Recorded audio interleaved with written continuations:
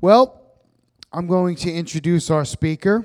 I kind of already did a little while ago. Why don't you come up here, Pastor Charles? Bless you. Pastor Charles, like I said, was one of the directors here for 6 years. He has birthed a church in Queens called Oasis Christian Center, right? God has put that on his heart, and he still helps out Pastor Don and Brooklyn Teen Challenge in many different ways. He helps, in fact, that study Bible that you see right there. Pastor Charles played a major role in that Bible and other things that Pastor Don has worked on. And he's actually heading up and spearheading the David Wilkerson Library that's being built in 416 as we do the renovation. The devotion room that many of you know as the devotion room will now be a memorial library dedicated to David Wilkerson and the early days of Brooklyn Teen Challenge. So when people come through the visit, because people know that a lot of people contact us regularly to come to the original center, we want to have something that is there that commemorates and memorializes the men and women of God that have gone before us and have really carved the path for us at Brooklyn Teen Challenge. And Pastor Charles playing a big part of that. But I'm going to let him have the microphone and let him bring a word that I know that the Lord has given him. Amen. Thank you. Amen. It's great to be here. And I met with Brother Don on Tuesday and stayed over for a few days. And I told my wife, we've been really hitting it hard this summer, a lot of evangelistic outreaches and a big vacation Bible school. And I was really ready for a break, and I was really ready to hear from God. I pictured that I just get locked in my room and a light from heaven would come and God would speak to me, or maybe I'd take a hike in the woods and God would come and appear to me. But none of that happened. But as I'm getting ready to leave tonight after this service, I realize that God has spoken to me about 10 times through you guys. And you may not even have realized. I mean, some of you guys, when you were sharing your testimony, when you were sharing your spoken word to me, when you were sharing the situations you were going through, I'm like, oh, man, God is speaking to me through these guys right now. And I think the biggest thing I miss about being in Teen Challenge is the constant flow of Jesus. There's a constant flow of Jesus in this ministry. There's a constant flow of the voice of the Lord. Those who have ears to hear, God speaks.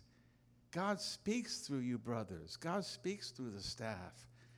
God, I'm telling you, it's like, when I get home, my wife's going to say, honey, did God appear to you and speak to you about our next step and about what we need to do next? And I'm going to tell her, honey, God spoke to me like 10 times. And it was all through the brothers as you were sharing your heart with me.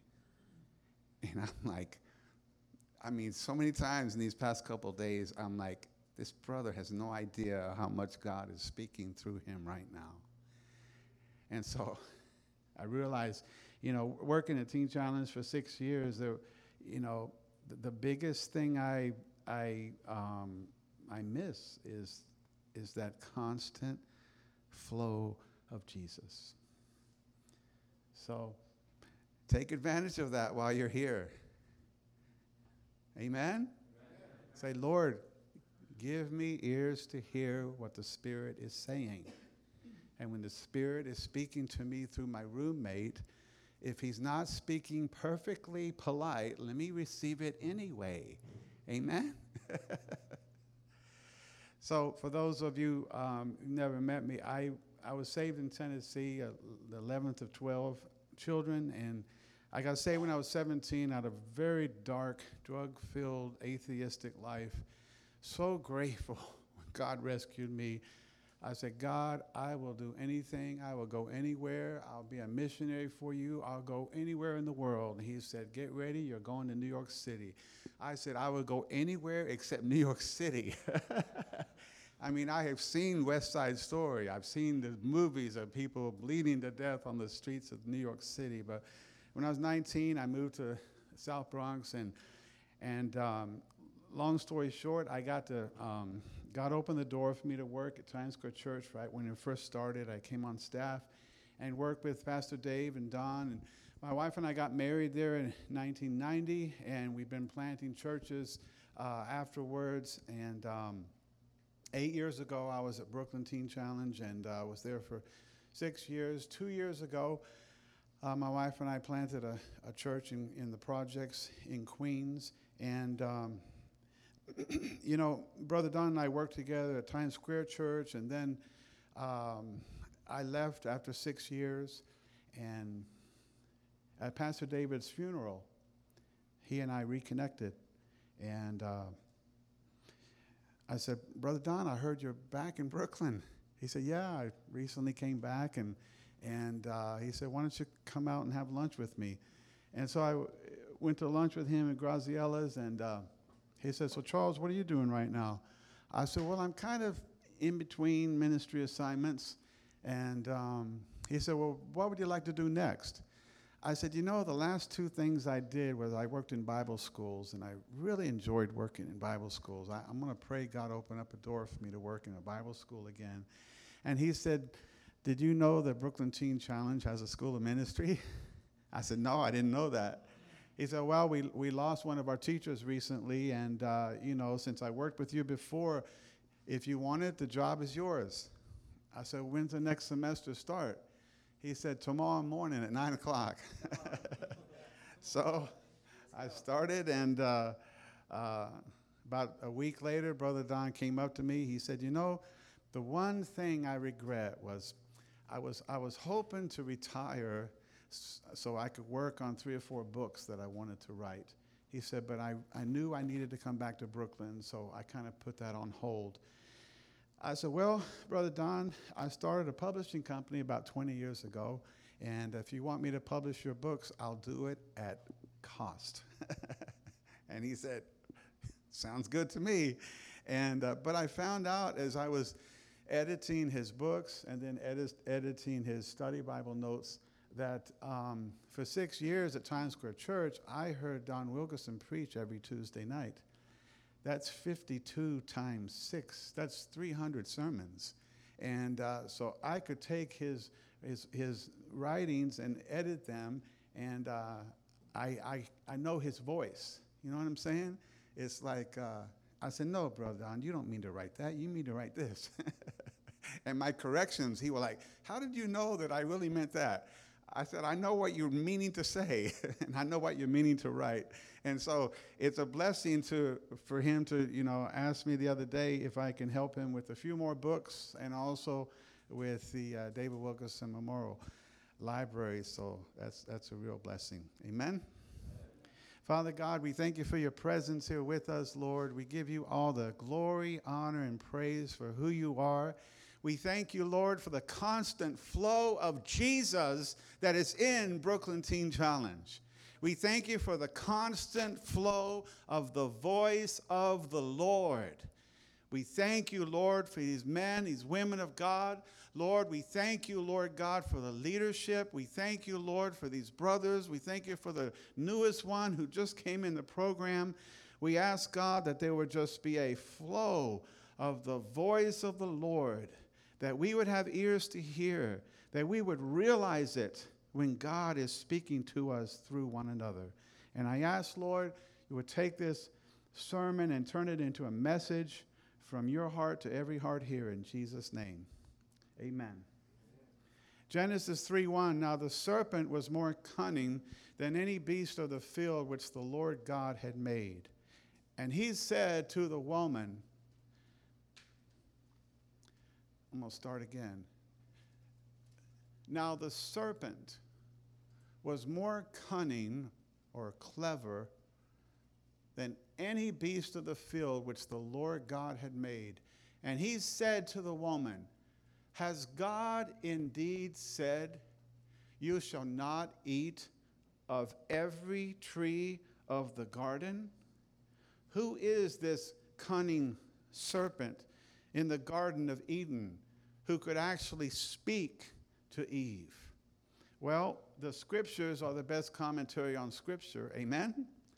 So Revelation 12:7 says, war broke out in heaven.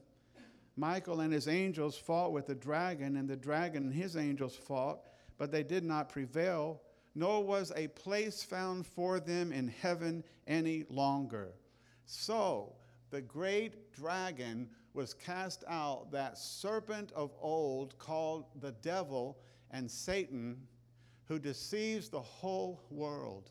He was cast to the earth, and his angels were cast out with him. This talking serpent in Genesis 3 is Satan, the devil, the chief of the fallen angels, who's been kicked out of heaven through rebellion, pride, and sin. He is the one who deceives the whole world. Now, one thing we have to admit, we got to give to Satan this. He is a master deceiver. He is a brilliant liar.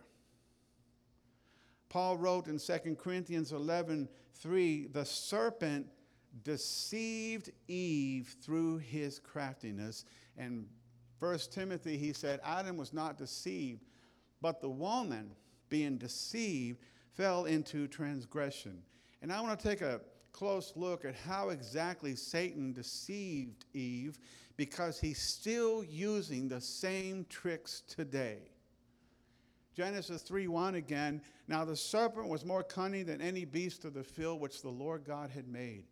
And he said to the woman, has God indeed said, you shall not eat of every tree of the garden? The first 4 words that came out of Satan's mouth was, has God indeed said? And the law of first instance in the Bible, many times where something is mentioned first in Scripture, it's very significant. Has God indeed said? Look at some other versions of this same verse. King James, yea, hath God said? Amplified, can it really be that God has said? New American Standard, indeed, has God said? The NIV, did God really say? Is it really true? Has God really done this to you guys? And Eve's like, really done what? Has God really given you a job in your favorite restaurant and then unjustly demand that you have to fast every time you work there? What kind of God would that be? That would be an unjust God. That would be a mean God. That would be a cruel God. That would be a demanding God. And he said to Eve, is it really true? Has he really done this to you, God? Done what? Has God unjustly put you two in a garden filled with fruit trees and then demand that you don't eat any of it? He said to the woman, has God indeed said, you shall not eat of every tree of the garden? And the woman said to the serpent, we may eat of the fruit of the trees of the garden, but of the fruit of the tree which is in the midst of the garden, God has said, you shall not eat it, nor shall you touch it, lest you die. Eve corrected the devil and said, no, God didn't say we couldn't eat of any of it. He just said we couldn't eat of one. But the slanderous poison against God's character that he expressed entered into her mind. And she received a picture of a God capable of demanding unjust things to his created beings. And then Eve was deceived into believing that God was withholding something that was actually good for her, the forbidden fruit. So it says in Genesis 3:4, then the serpent said to the woman, you will not surely die. For God knows in the day you eat of it, your eyes will be open. You'll be like God, knowing good and evil. So when the woman saw that the tree was good for food, that it was pleasant to the eyes, and a tree desirable to make one wise, she took of its fruit and ate. She also gave to her husband with her. And what? With her. She also gave to her husband with her. Adam, why didn't you say anything? You were right there. You let that talking serpent speak to your wife and lie to her and deceive her, and you just stood there and said nothing. She also gave to her husband with her, and he ate. Next verse. And the Lord God said to the woman, "What is this you have done?" The woman said, "The serpent deceived me, and I ate." That's true. She was deceived. And you cannot wholeheartedly follow a God for long whom you don't trust. You cannot wholeheartedly follow a God that you believe that he is deliberately holding something back from you that is good. The lie that she believed goes against Psalm 84:11. The Lord will give grace and glory. No good thing will he withhold from those who walk uprightly. Amen? Satan deceived Eve into believing that God did not have her best interest in mind. I've seen Satan deceive Teen Challenge students into believing the leadership does not have their best interest in mind. I know the leadership here very well, and no doubt they want the best for you. So don't let Satan tell you otherwise. Amen? But Satan's main target is to get us to distrust God. Paul's comments on this talking, lying serpent in the New American Standard Bible, 2 Corinthians 11.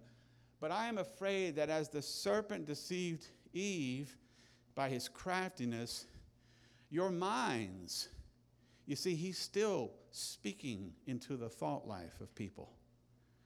I'm afraid that as the serpent deceived Eve by his craftiness, your minds will be led astray from simplicity and purity of devotion to Christ.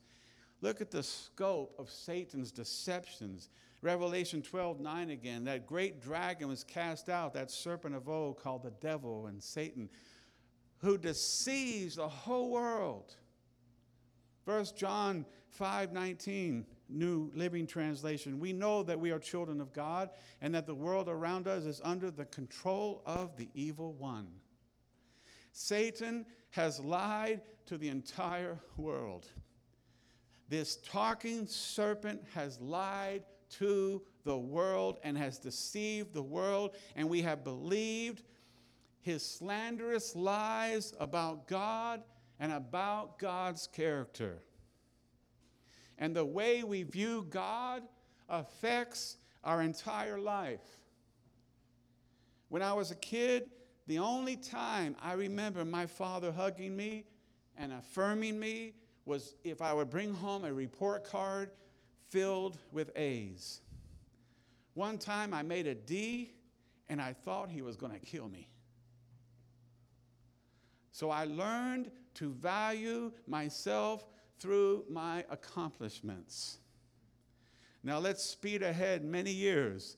The first church I'm pastoring in the South Bronx, I'm doing my best, and I have a deep inner turmoil. And I keep pushing it down and ignoring it, a deep foreboding in my heart. Finally, I said, God, where is this coming from? So I took some time off to slow down, get in touch with my inner thought life. What am I thinking deep down in my heart. And why am I thanking it? I'm thanking God. I made an A in evangelism this week. I made a B in Bible study, but I made a D in fasting. I'm sorry, God. I'll try harder next week. I had been saved over a decade. I'd been pastoring a church for years. Yet I felt like God was not pleased with me unless I made straight A's in my Christian walk. I thought, wait a minute. Am I relating to God as though he were like my earthly father? I also felt like if I messed up, God the Father was going to severely punish me. And looking back in my childhood, the 11th or 12 kids, I shared a room, amen? I never had my own room. I shared a room with either two brothers or one brother. I always shared it with my brother James. He was 18 months older than me.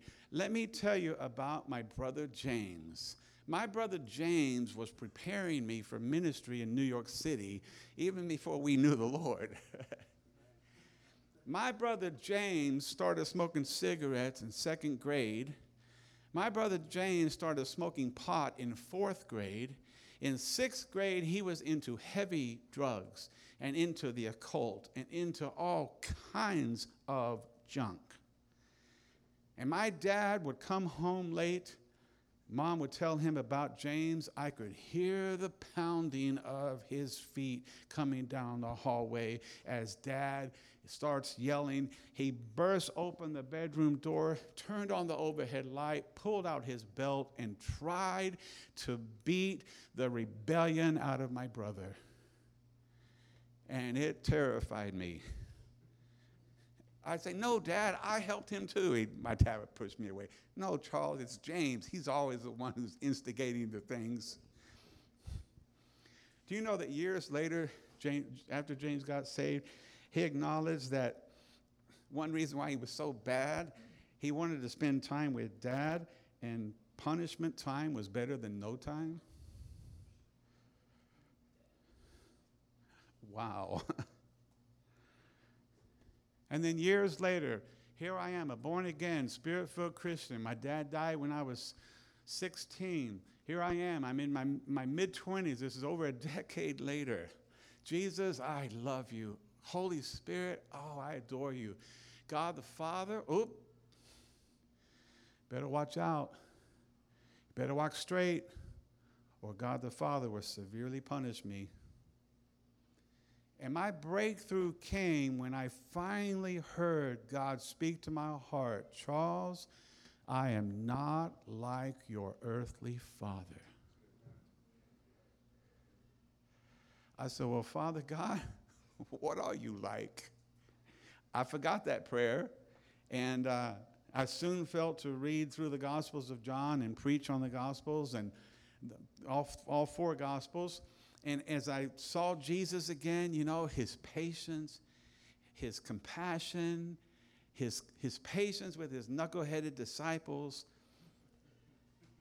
And then I get to the end of John 14:8. Philip said to him, Lord, show us the Father, and it is sufficient for us. Jesus said to him, have I been with you so long, and yet you have not known me, Philip? He who has seen me has seen the Father. So how can you say, show us the Father? Do you not believe that I am in the Father and the Father in me? The words that I speak to you, I do not speak my own authority, but the Father who dwells in me does the works. Wow. Jesus is just like the Father, and the Father is just like Jesus. And we all have been lied to about God the Father because we all have had imperfect representations of the Father in our lives in the forms of our earthly fathers. Some of our fathers were good, but imperfect. Some of our fathers were horrible. Some of our fathers were absent. When my wife and I got married, she said, honey, she said, I just got to tell you, every once in a while, I go through hard situations, and I just feel like there is no God. I said, well, tell me about your relationship with your dad. He deserted the home when I was 2 years old. And I have seen in my own life and the lives of people that sometimes Satan has lied to us and has projected into our minds a picture of Father God that simply is not true. But the good news is this: we have been told the 100% truth about God the Father in the words and actions and person of Jesus Christ. Amen? Jesus said in John 14, I am the way, the truth, and the life. No one comes to heaven. Well, that's how we read it. That's not what he said. No one, it's true, no one goes to heaven except through Jesus. Amen? But what Jesus is saying, no one comes to the Father except through me. I have studied that verse for like 2 years now. It's a lot deeper than what I first realized. Jesus is saying, I am the way to the Father. I reveal the truth about the Father, and I will cause you to be able to personally know the Father, which is eternal life. So from New York City to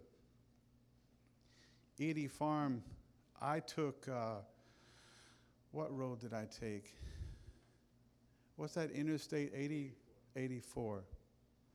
From Port Jervis to going towards New York City, what's the road from Port Jervis to Edie Farm? Let me do it that way. Edie Farm Road? All right, we'll go with Edie Farm Road, okay? If your van breaks down on 206, that's it? All right, let's go with Edie Farm Road. If your van breaks down on Edie Farm Road, it's on the way to the destination, but it hasn't arrived because it broke down on the way. Yes, Jesus is the way, but the Father is the destination. And he said, I don't have this verse, but he said to those Jews who believed in him, if you continue in my word, you are my disciples indeed, and you will know the truth, and the truth will make you free. And they said, we're Abraham's servants, and we've never been slaves to anyone. How can you say you'll be made free? Jesus said, he who commits sin is the servant of sin, and a servant does not stay in the family forever, but a son remains in the family forever. If therefore the Son sets you free, you will be free indeed. You see, they were Abraham's descendants, but so was Hagar and Ishmael. And if you have a nanny and she does a bad job, guess what? You kick her out of the family and you get a better nanny.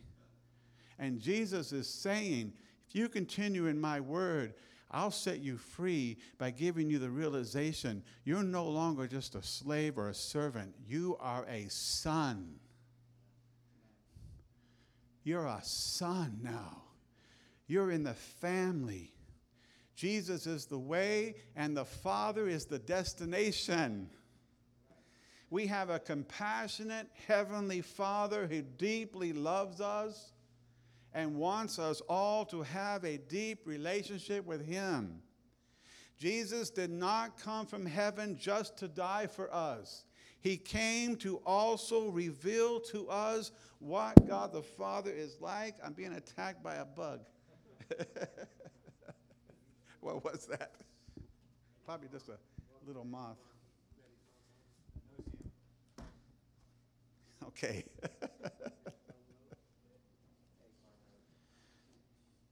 Hey, maybe that was like the most important thing I had to say tonight, and the devil's trying to. No, I don't see the devil behind everything, but sometimes. Well, here's the precious jewel that God put in my heart about 10 years ago, and I've been turning it and putting it up into the light and saying, wow, that's absolutely incredible. And here's the truth. Here's the truth that I mined from the Gospel of John. Jesus did not just come from heaven to die for us, and He did not come just to reveal to us what God the Father is like. Jesus has come to give to you His greatest possession.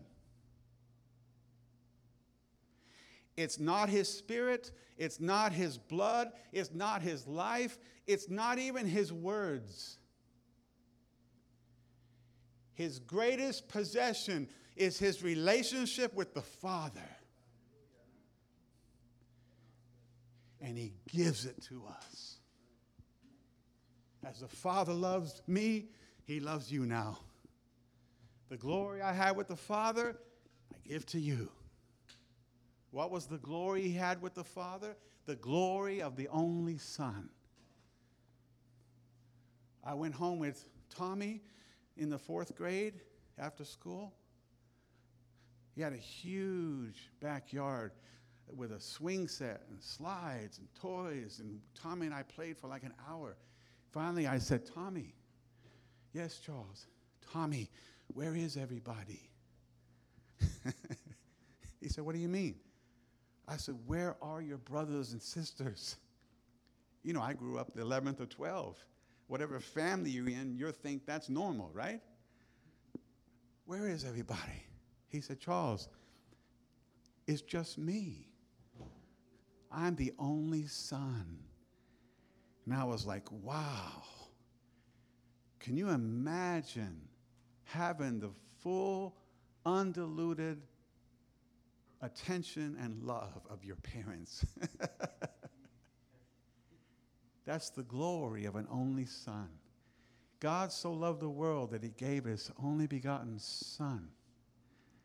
The Son so loves the world, He gives to us the glory of an only Son.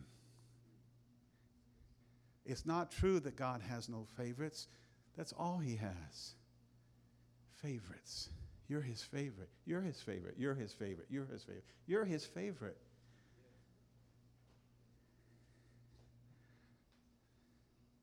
Jesus is determined to share the greatest possession He has, His relationship, His standing with God the Father.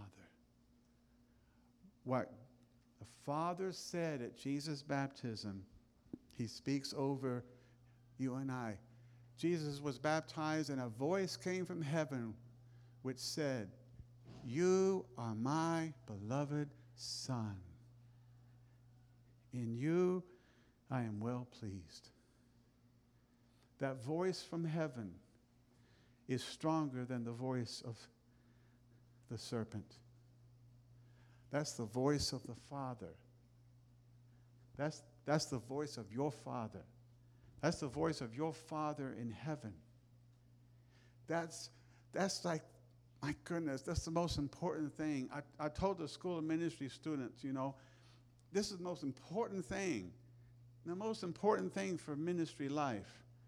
Before Jesus preached, before He healed anybody, before He did anything, He went down to the Jordan River and was water baptized. And when He came up, the heavens opened, in the audible voice of God the Father, "You're my son. You're my son. In you I am well pleased." He goes into the wilderness and Satan comes. "If you are the Son of God," attacking the very thing. Sorry, I didn't have that one. Attacking his identity as the Son. You, my dear brother, my dear sister, you are the son, the daughter of God. And Jesus said in John 17, "Father, I pray that they realize you love them as much as you love me." I could not say that unless I read it in the Bible in red letters. The Father loves you as much as he loves Jesus. Matter of fact, in Christ, you're in the bosom of the Father. You're in the embrace of the Father. Whether you know it or not, whether you accept it or not, I am telling you, mark my words, when you get to heaven and God the Father comes, "Come here, boy. Come here, my boy. Come here, son. Let me hug you." "Who's that man?" "Oh, that's God the Father." "Oh, Father." He will hug you and he will embrace you and you will say, "Father, how I wish I knew this love on earth."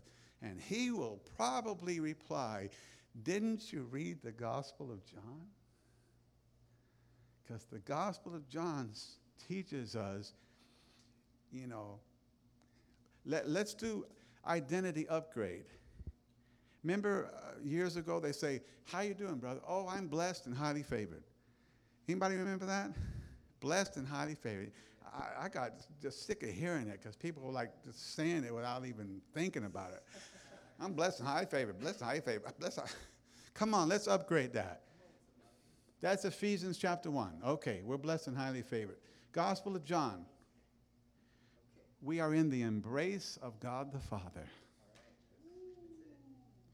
That's where we are in Christ. And that is a precious jewel that I keep looking at, and it keeps changing me for the good. Amen? I want to be secure that when the serpent comes along and lies to me, I say, no. I'm not going to believe your slanders about the character of my Heavenly Father. He's a good, good Father. Amen? Heavenly Father, I pray for my brothers and sisters here. I know, Lord God, as sometimes when I share about my past and my situations with my earthly father, it can bring up wounds, it can bring up pain, it can bring up things of the past. But Lord, when you allow things to come up, it's your guarantee that you're going to heal it. When you put your finger on something, Father God, it's for the purpose of healing.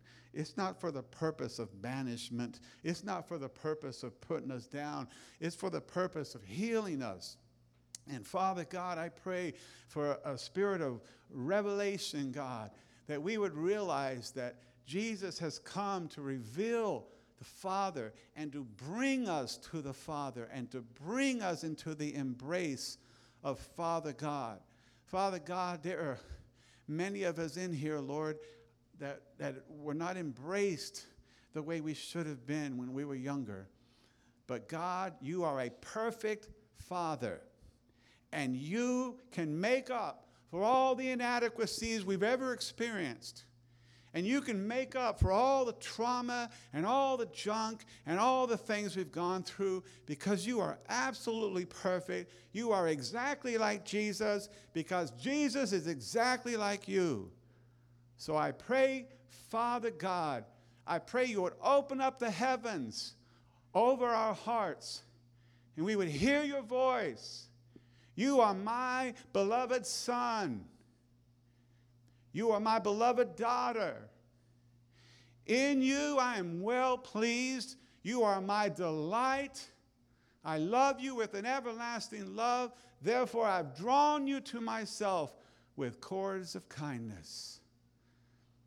In Jesus' name, amen.